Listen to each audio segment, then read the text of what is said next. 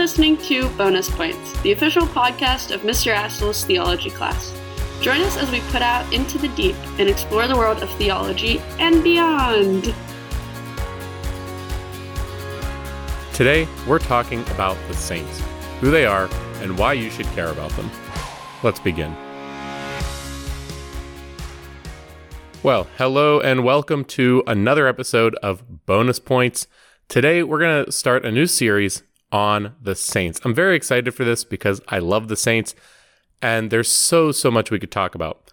So I think for this first episode, we'll talk about what a saint is, how we interact with them. Do we worship them? Do we not? Spoiler alert, we don't. We'll talk about how devotion to the saints has developed over time throughout church history. And finally, we'll end with how we should get started. If you want to increase your devotion to the saints, where do you go with that? Like any other series I've done, like the Star Wars and Spirituality series or Question and Astle, I'm not necessarily going to be releasing these episodes continuously. I'll do this one, and then I might, jump to a different topic for a few episodes and then come back. And then, it's not going to be every single episode for the next however many episodes. So just to give you a hint about what some of the episodes in this series will look like, we're going to talk about relics. We're going to talk about what they are. It's kind of a weird thing, especially if somebody is not familiar with them. We're going to talk about where they come from, like how do you make a relic.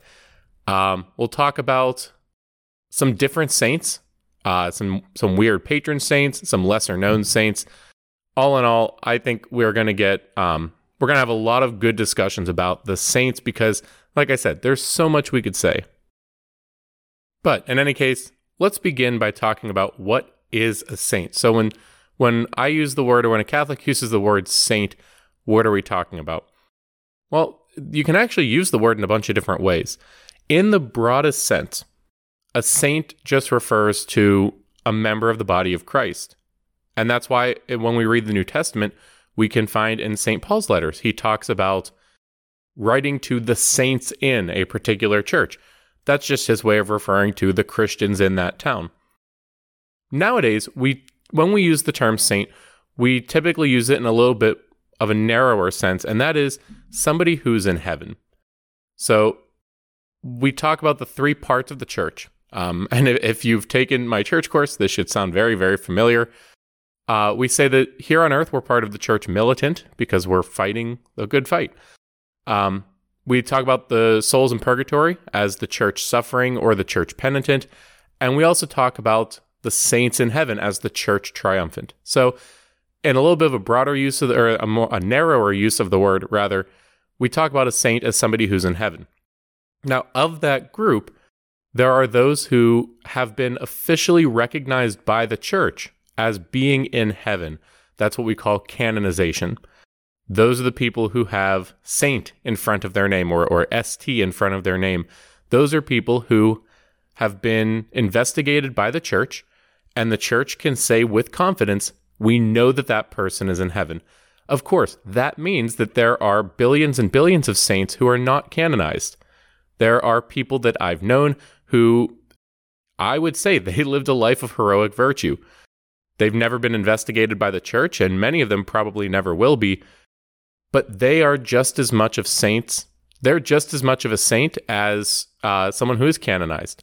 So in the narrowest sense of the term, a saint refers to somebody who is not only in heaven, but who has been investigated by the church, and we can say with confidence, yes, we know they're in heaven. But everything we're saying today about those saints would also apply to anybody else who's in heaven, even if they're not canonized. So while we primarily think about saints as those who have been canonized, really it refers to anyone who is in heaven, because our relationship with them doesn't change based on whether they're canonized or not. And we will have an episode in the series about the canonization process.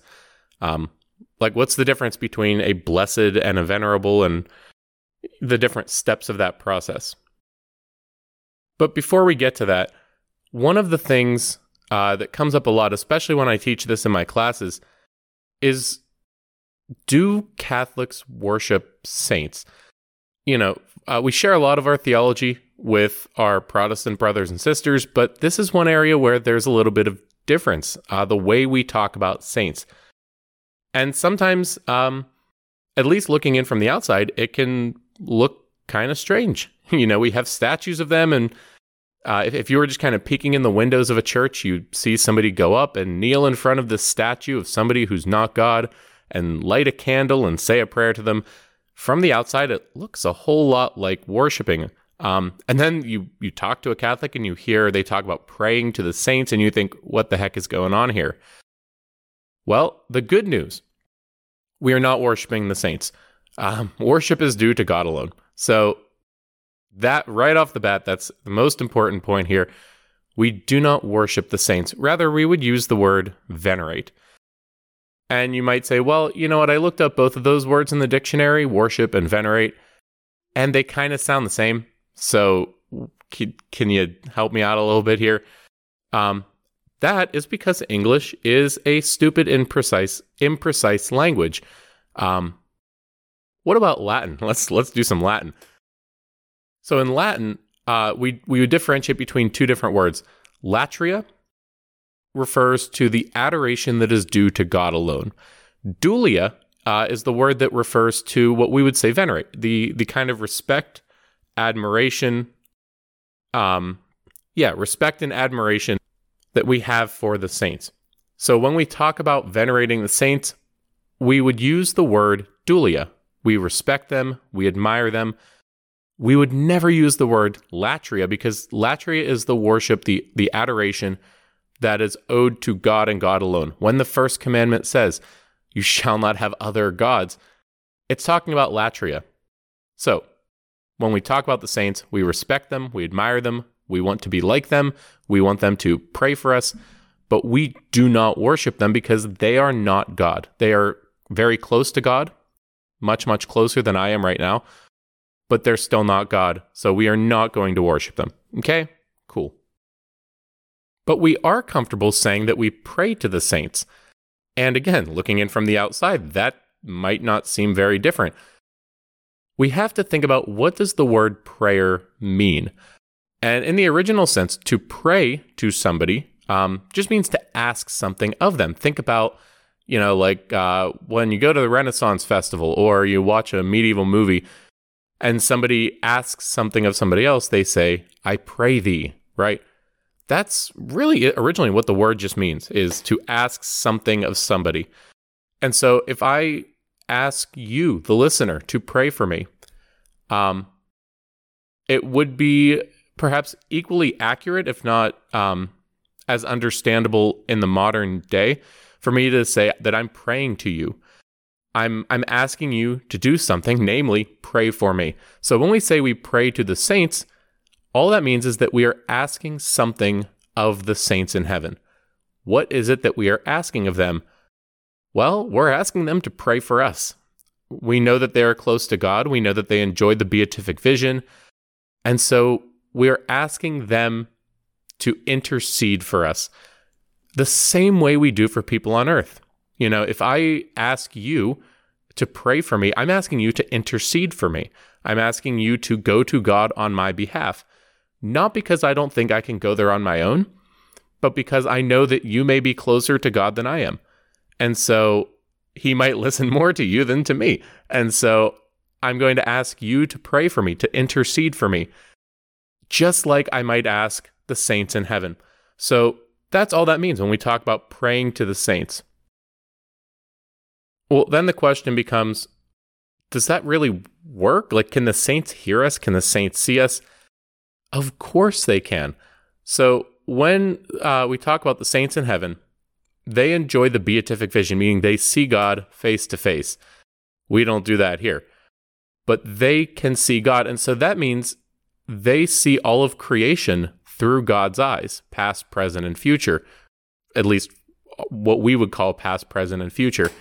And so that means that the saints, looking through God's eyes, can see us. They're watching over us right now. In the letter to the Hebrews, we read that we are surrounded by so great a cloud of witnesses. That's the beginning of chapter 12. That follows immediately after kind of a survey of salvation history where the author of Hebrews goes through all these different patriarchs and important figures from the Old Testament. And then he ends with that, with we are surrounded by so great a cloud of witnesses. And of course, witnesses can see. They're watching, they're observing. And we know that they do that if we were to explain how they do that through the beatific vision. So, if you know that this particularly holy person can interact, they can see you, they can hear you, and you know that they're much closer to God than we ever could be in this world, why wouldn't you ask them to pray for you, right? It would be silly not to. If you know that they're so close to God, and you know that they can hear you when you ask you to pray for them, of course we should ask them to pray for us. And that's what they do, right? They glorify God, they adore God, and they do that. The more they bring us to God, the more glory they are bringing to God. And so they love us with God's love, united to his love. They want us to be where they are. And so, of course, they want to intercede for us. They want to pray for us. And so we should not feel hesitant to ask them to do just that. All right, so where did this come from, right? You may not be surprised to learn that the way we venerate the saints, this practice of devotion to the saints, has evolved a little bit over the last 2,000 years. But even if we go back to the first couple centuries of Christianity, we're going to find something like this. The first people we would call saints who were venerated were the martyrs, those who gave their lives witnessing to the faith. From the beginning, the church recognized that that was such an incredible act of, the word martyr just means witness. That was such an incredible act of witnessing to the gospel, even to lay down one's life for the sake of the gospel. From the start, the church always admired the martyrs. The church always wanted to imitate the bravery of the martyrs. The church always knew that those martyrs must be especially close to God because they imitated Christ to such a high degree that they even imitated him in his death. And so the church always looked to the martyrs as these incredible examples, these incredible intercessors. You also had people who were called confessors. They were people who had probably suffered for the faith. Some of them had been tortured, but then they weren't martyred. They died a natural death. But the church would still look at them and say, well, they didn't die a literal martyrdom, but they were still such incredible witnesses. They witnessed to the faith, maybe by being tortured for the faith or persecuted for the faith. And so you saw devotion to the confessors grow as well. And over time, that's kind of expanded to what we see today, that, okay, yes, we of course venerate martyrs even today, both old and new martyrs, but we also recognize that there are others who were these incredible witnesses to the faith who lived a life of heroic virtue that we should imitate and that we should ask to intercede for us. And that's what the process looks like today. When we talk about the canonization process, that's one of the key criteria that you're going to hear over and over again is heroic virtue. So, why should we venerate the saints? If there's a biblical basis for it, if it has a good foundation in the practice of the early church, if logically it makes sense why we should ask them to intercede for us, maybe you still might be asking, well, what do I get out of this, right? Like, why should I be asking them to pray for me? I would say that there are two main relationships that we have with the saints. The first one we've already talked about is that of intercession. The saints want to intercede for us. They want to ask God for things on our behalf. We think back to the concept of the Queen Mother when the line of the Davidic kings. The queen of the kingdom of Israel was the mother of the king. And so it was her job to go to her son, to the king, and to intercede for people. This is what we see Bathsheba doing with Solomon. And you may be putting things together like, oh, the mother of the king. that is part of our devotion to the Blessed Virgin, of course. So we can ask the saints to intercede for us. They also are role models. We should also look to imitate the saints, to be like them, because we all want to be like Christ, right? That's the goal. We want to be saints. We want to be transformed into the likeness of God. And we do that by imitating Christ. But here's the thing. Jesus in the incarnation entered into a very particular part of humanity, right? He lived in a particular place and time and culture. He lived a very particular life. How am I supposed to imitate that 2,000 years later? Jesus was celibate. I'm married. Jesus lived in first century Palestine. I live in 21st century America. How the heck am I supposed to be like him? Am I supposed to dress like him, eat like him? What does that look like? Well, this is where the saints have so much value for us, is they show us in an exemplary way what it means to imitate Christ in every time and place. You have, when you look at the saints, there's such incredible variety.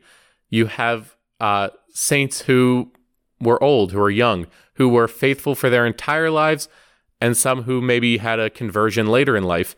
There were married saints, there were unmarried saints, priests, monks, nuns. Every state of life, every situation, every career you can imagine, there was a saint who was shown the way, who said, here's how you can imitate Christ. We look at St. Thomas More. Hey, you're a lawyer. You can be a lawyer and a saint.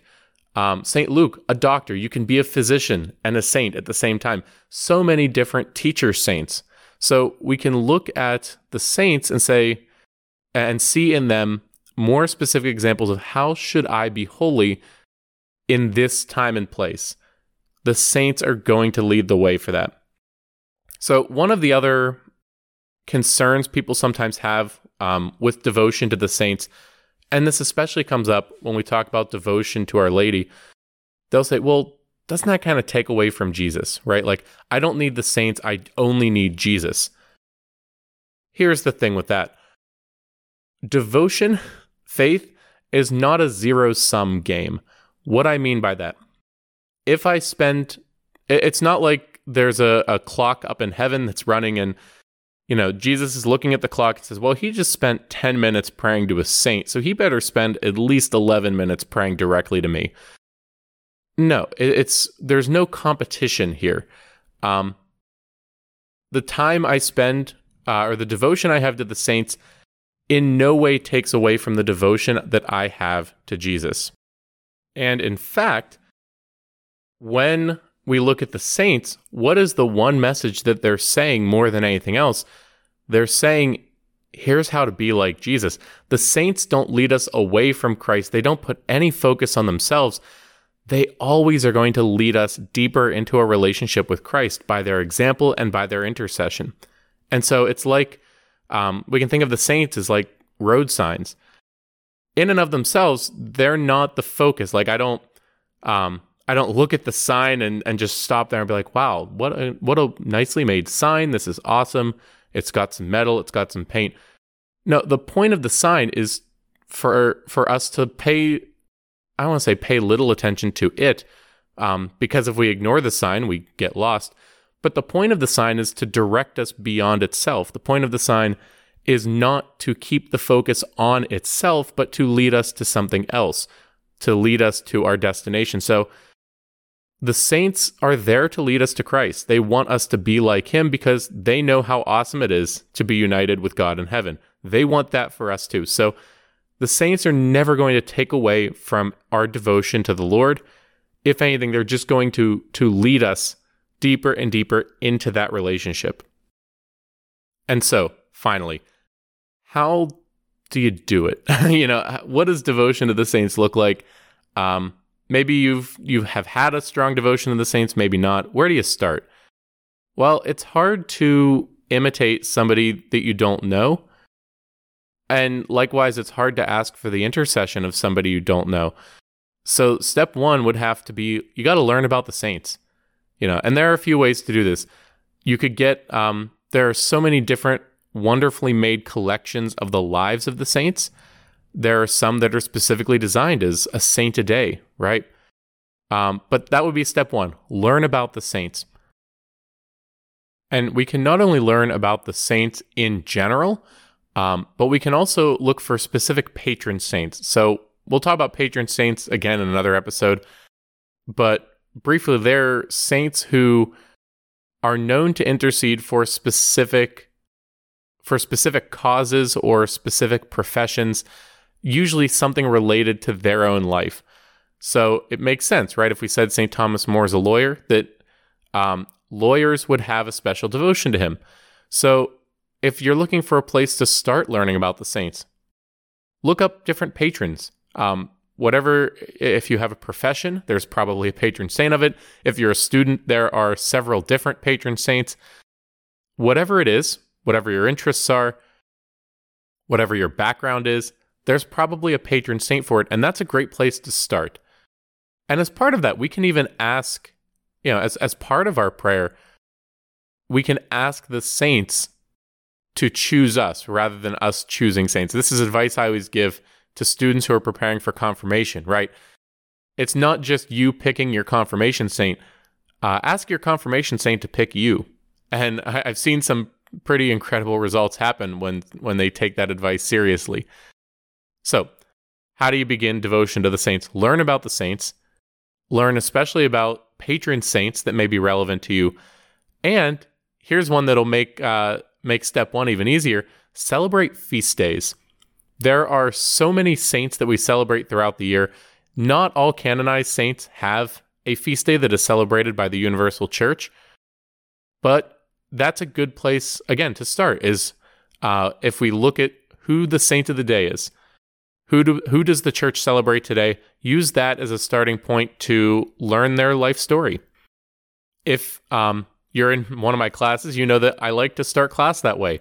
When there's a saint on the universal calendar or the general calendar, I like to start with a brief biography before we ask them to pray for us. So start with feast days. And if you want to go the extra mile, some feast days, will have some sort of either devotional practice or, more commonly, food associated with it. I'm thinking immediately of the bread/cake that is made for St. Michael's feast day. What's it called? St. Michael's Bannock, I think. Dr. Merrick, correct me if I'm wrong on that one. But so there are foods associated with different saints' feast days. Maybe that's a good place to start, right? We are an incarnational religion. We are an embodied people. So we can incorporate our bodies into our prayer to the saints by making foods associated with them.